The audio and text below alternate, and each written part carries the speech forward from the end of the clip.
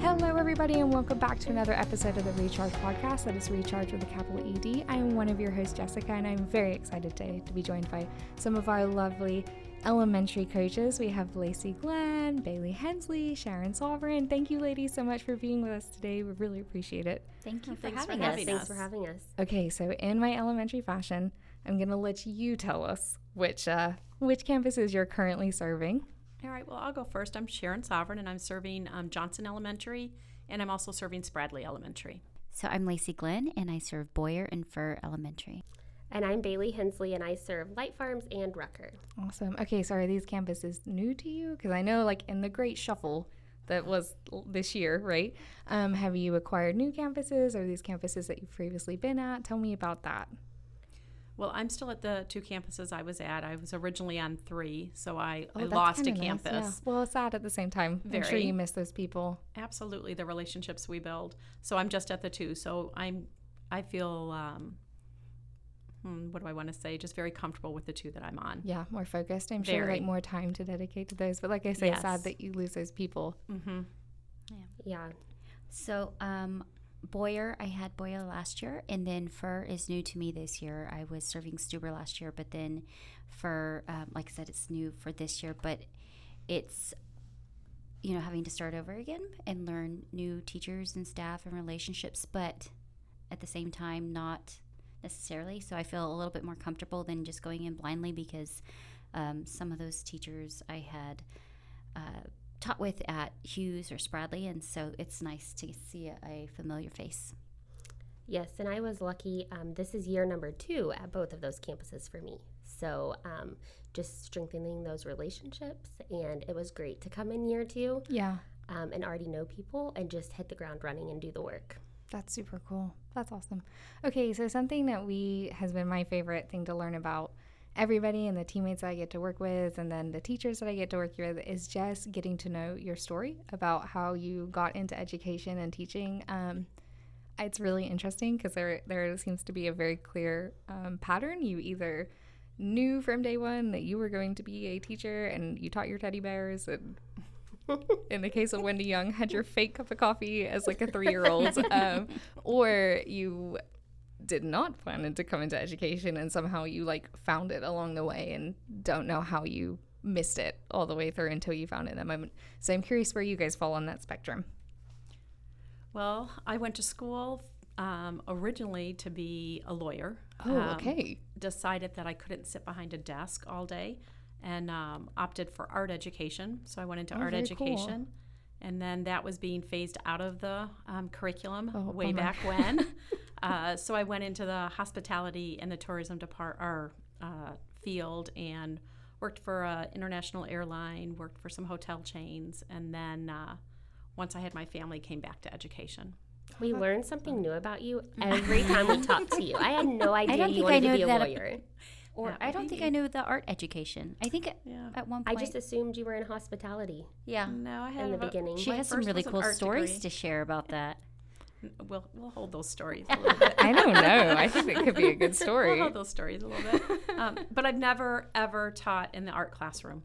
So my degree is in that. And then I went back and got my hours for elementary. And then when I came here to Texas, I started in secondary in English. Oh, I knew I liked you. So, There we go. Yeah, just there a it is. kind of a strange roundabout way of things. And now I'm a coach. So Okay, so tell me the moment. Was there a moment where you're like, I need to be in the classroom? Like, not just like the whole, like, I don't want to be behind the desk, all that stuff. Like, what was there a particular moment or, experience or something where you're like, I need to go into education? I think I've always loved art for one, Yeah. and I've always loved working with kids. Okay. Always taught swim lessons and things like that. So it just Felt like a natural fit. Yeah, it just felt like a natural fit. My dad wasn't so happy when I said teacher versus lawyer. Yeah. But he supported me, so it was Is fine. your dad a very pragmatic man? Who's Yes. like, how are you going to pay the bills? Kind Yep. of, a little bit. Like, seriously, you're going to go no law? You're going to be a teacher? Yeah. Okay, I'll support you if that's what you want. That's cool. That's good. I love that he still supported you through it, though. Absolutely. And look at you now. And now, who knows, right? You would have been a good lawyer, though. I do like to argue, don't I? You do sometimes. They're my trailer mates, I or my love portable it. mates. So I love that. I love it. So I got into education. It's you would think naturally. So my mom, I was just telling Baylee this. My mom is a retired teacher. She taught for 45 years, and she's taught everything from kindergarten all the way through 7th grade. So every single grade level up until then, and just different content areas. So my dad actually, he got his degree in education as well, but he took the route. He worked for the federal government. He worked for the Federal Bureau of Prisons, and so he was in charge of the education department. He was the associate warden of education. Oh, wow. And so that's how he used his degree. And my great uncle was an educator. So we have a lot of, my sister is a teacher in Oklahoma. So we have a lot of educators in our family. But of course, when I went off to college, nope, I don't want to teach. So I went a different route. Then decided, actually, I don't know what it is exactly what I want to do. And then I said, I don't even know why I'm finding this. And for a little bit, just a moment, my parents were somewhat disappointed because they thought, okay, well, maybe she'll be a CPA, or maybe she will go the medical route. And of course, when I said, no, I want to go into teaching. It's something I've always loved. I love kids. I think that would be great. You know, they can't argue with that because it's a whole family of educators. But they thought, well, maybe she will have these really big, like, aspirations in that route as far as her career. But so that's how I wound up here. That's awesome. That's really an interesting way that you came back. And I love your family tie there, because that is a very unique, like, field of education that I don't think is often thought of when you think of education, right? So that's kind of a cool lens that you can look through with what we're doing. Because, I mean, kids are kids, right? Like, what we're educating, no matter where that kid is, like, they still have the right to a great education. And so I think that's a cool way to look at it that I don't think very many people can or do. Absolutely. Thanks. So I also come from a family of educators. My aunts, my cousins, my mom. And I was like, nope, not going to do it. I want to be a pharmacist. So okay, you were the one that education ripped. Yeah. There's always someone where education just ripped them back in. It did. And so I was all the way up until I was getting ready to apply for pharmacy school, did all the classes. And I went home one day and I was like, I think I just want to be a teacher. My mom was like, ooh, are you sure about that? And I was like, yeah. She's like, all this hard work? I was like, no, like, I really just want to teach kids. And so I went back and I spent an extra 1.5 years to get the other classes that I needed, and it ended up in education. And I don't think I would change it. That's no, awesome. yeah, not at all. Yeah, that's the other theme that I always hear is there, you know, people that kind of come into this profession from maybe a more roundabout way. They're like, well, I wouldn't trade it for the world. Like, I can't imagine doing anything else. Exactly. Yeah. Which is such a cool, I don't know if other professions have that same, like, pull, or just, like, I don't know. I think it's because it's such important work that it's like it really truly is sometimes a calling, right? Where it's like something just brings you into the field, and then it's like, well, I just don't know what else is out there, and I don't care to look for it, right? Because it's like education, this is all I see myself doing. So tell me about then, like, because the role that we're in is kind of unique too. We're support for teachers, we're coaches, and Wendy said something a couple episodes ago that it just really resonated with me, that every teacher deserves a coach. And I think that really speaks to our model and what we go for in this district. Is just whatever your goal is, teacher, that's my goal too, and we're going to make it happen. So tell me, you know, because this role has changed a little bit from last year to this year, kind of the absorption of the instructional technology model, and then a little bit of shift from campuses to campuses, you know, maybe dropping a campus, things like that. Like, how has this year been, and how is it going? I think with any year, it's unique. Yeah. It brings a different set of challenges than what we've seen or had in the past. I look back 3 years ago and what we looked like as a coaching team and what we were doing at that time and what our direction for our work was. Yeah. Then I look at last year and how quickly we had to pivot with all of that. But then I look at this year thinking that we were going to go back to some type of normalcy.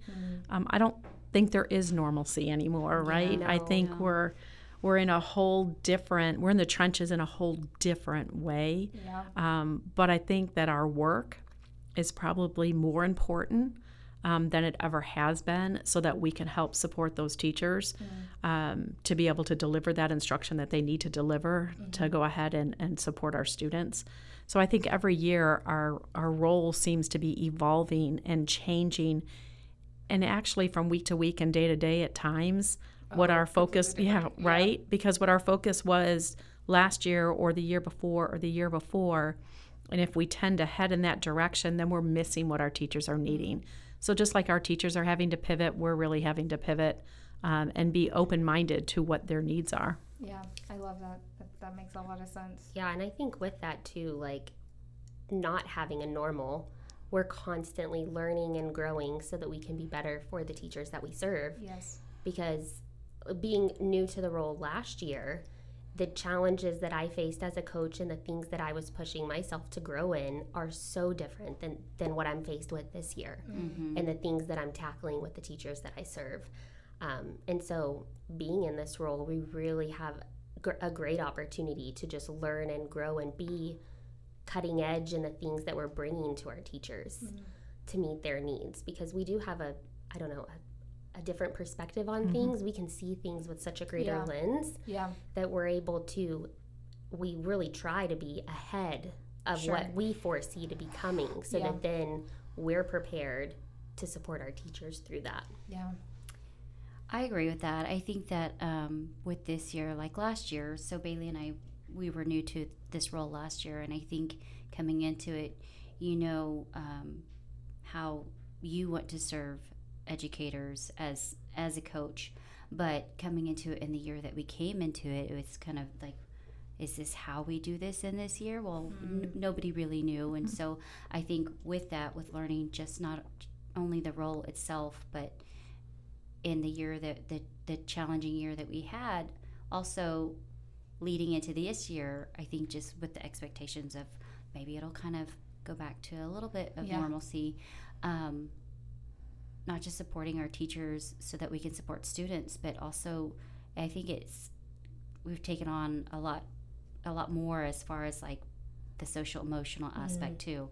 Just I think everything that encompasses a coach is, it's shown, like been brought to light this year. So yeah, I think you're right. I think it's just gone back to the point, and I think it's something as a district we've always done, but it's more intensified now with the idea of the whole kid, right? And how are we teaching the whole child, right? And then, but for our job and what we're doing, it's how can we best support the teachers take off their plate or add to their capacity so that they're better to serve that whole child, right? Right. So it's like we're serving the whole teacher. Exactly. Yes. Exactly. And it's interesting that you say the whole teacher. I've been thinking a lot about, we do a lot of SEL for our kids, but sometimes the teachers are we miss that part, right? But they also need the help and the support systems and like kind of that outlet to just sort of talk through things.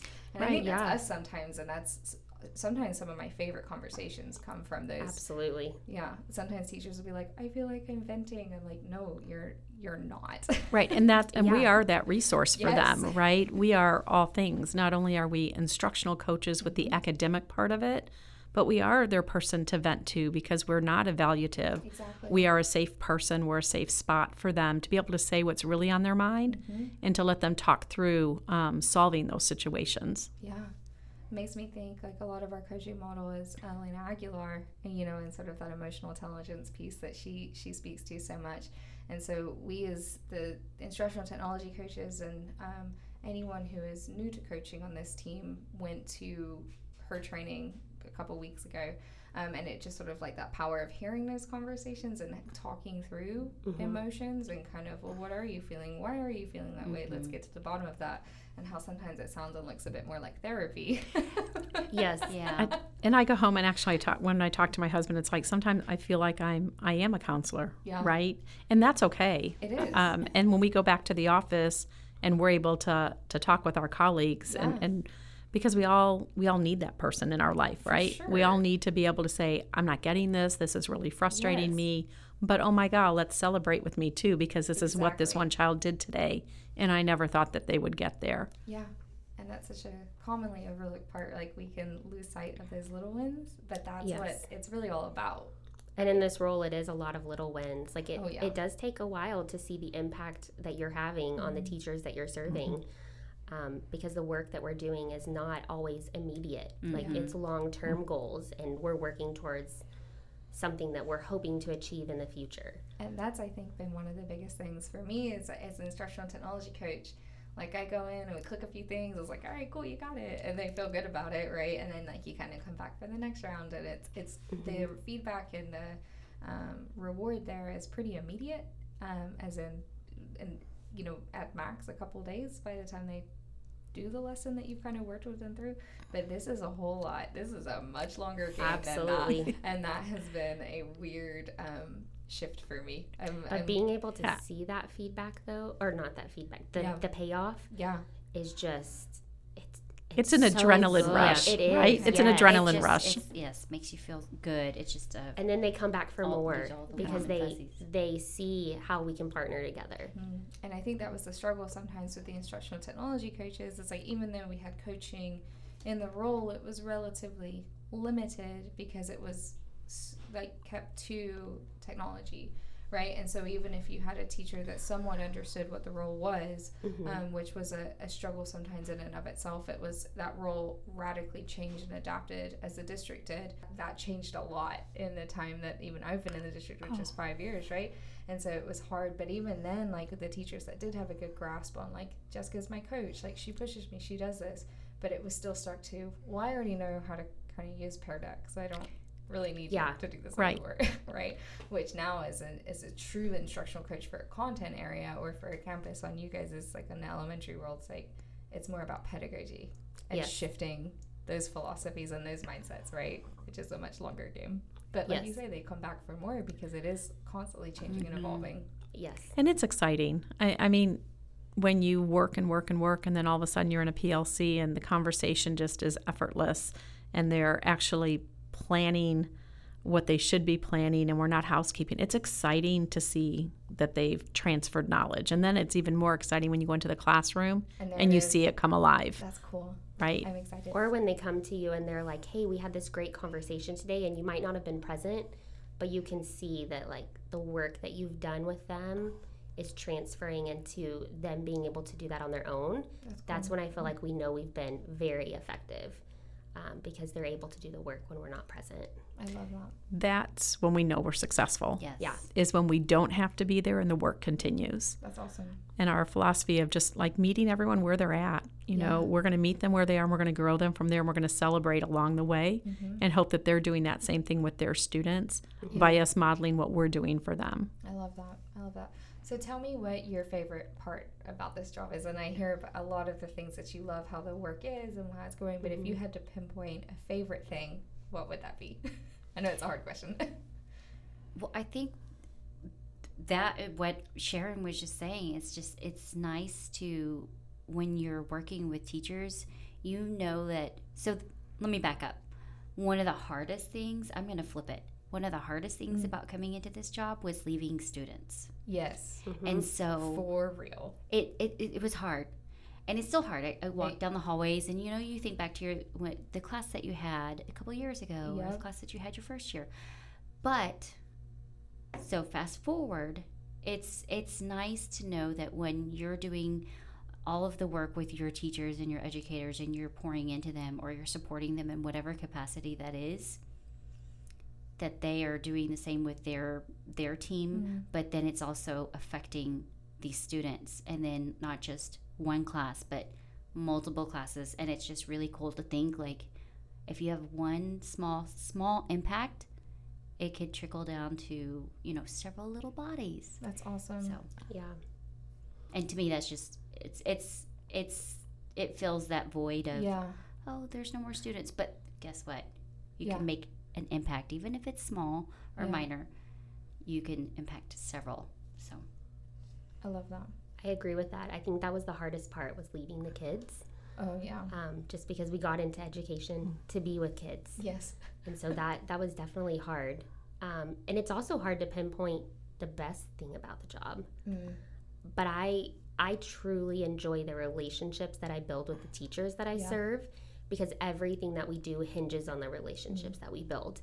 And you can probably speak to this too. Oh, like yeah. the first year in the role, you really have to work so hard at building intentional relationships with the teachers and letting them know that you're not just another person. Sure. Because they want you to invest in them, not just invest in a 5th grade teacher. Yeah. Like they want you to know who they are.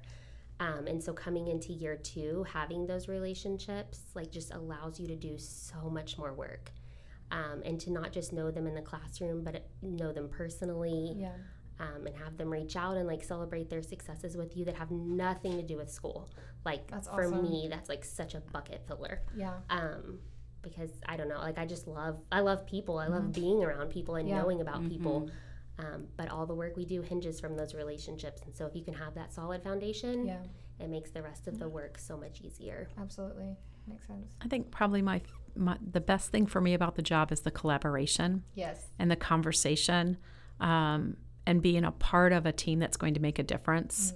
So I love to sit in on a PLC and have those really good conversations and come up with these great learning plans, and then to have them search me down in the hallway to tell me how successful something was. To me, that's an adrenaline rush. And I enjoy that collaboration. So it's funny you say that because that's one of my favorite parts about this, I think, and it's something that I felt as an instructional technology coach too, but being in those PLCs, getting to hear the conversations and then connecting individuals that maybe would never have connected before, and seeing what comes of that. That's been, I don't know, I think that's so cool. It's just being that bridge between teams or people that never would even really know the other existed, right? It's just such a unique vantage point that it's, I don't know, that to me, I'm like, this is so cool. I love it. Like, I think there's just so many great things about the work that we do. yes. All of these things. I'm like, oh, I Right. love that too. That's Yeah. like so exciting. Right. I know. Yeah. It's kind of one of those jobs It's like that you can't can pick just one favorite. Yes. No, you can't. Yeah. It's exciting to see other people be successful. Yes. It's a good feeling. It's a really good feeling. Yep. And to know that you were kind of part of that leg up. Right? Yeah, That just you giving them kinda that just- lift to get yeah. to there, but to actually have them have those celebrations for themselves, it's like, okay, this was good work. Yeah, and something that's been really cool for me to see is I'm just shocked by how, I'm not shocked, I already knew about like how incredible our teachers were, but until you get in on those one-on-ones and talking with them, like you're like, holy smokes, like you are a rock star. And a lot of times it's not even like, I feel like I provided nothing. I'm just that person standing there, just that listening to them and nodding, and You're listening and asking the right sounding board, questions. yeah. That's right. but sometimes it's just as simple as like, let's try it.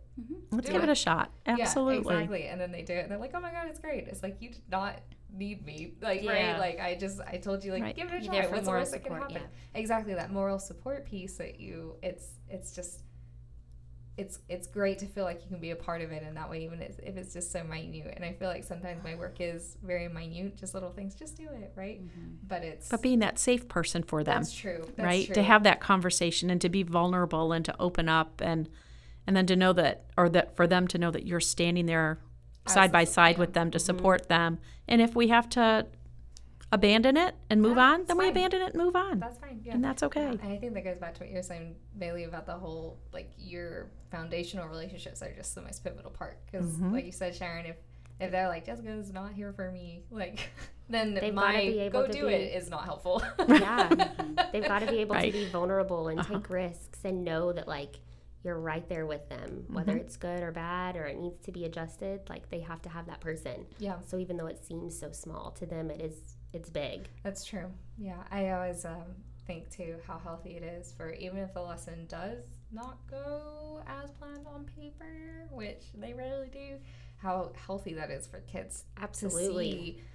Learning opportunities. Oh my God. Absolutely. Yes, and I think back to, I don't know if I can pinpoint a moment where I saw a teacher work through something not going to plan, right? Like as a student, but how helpful that probably would have been. Because Yeah. I will be the first person to admit I don't have the best coping mechanisms when things don't plan out exactly the way I want them to.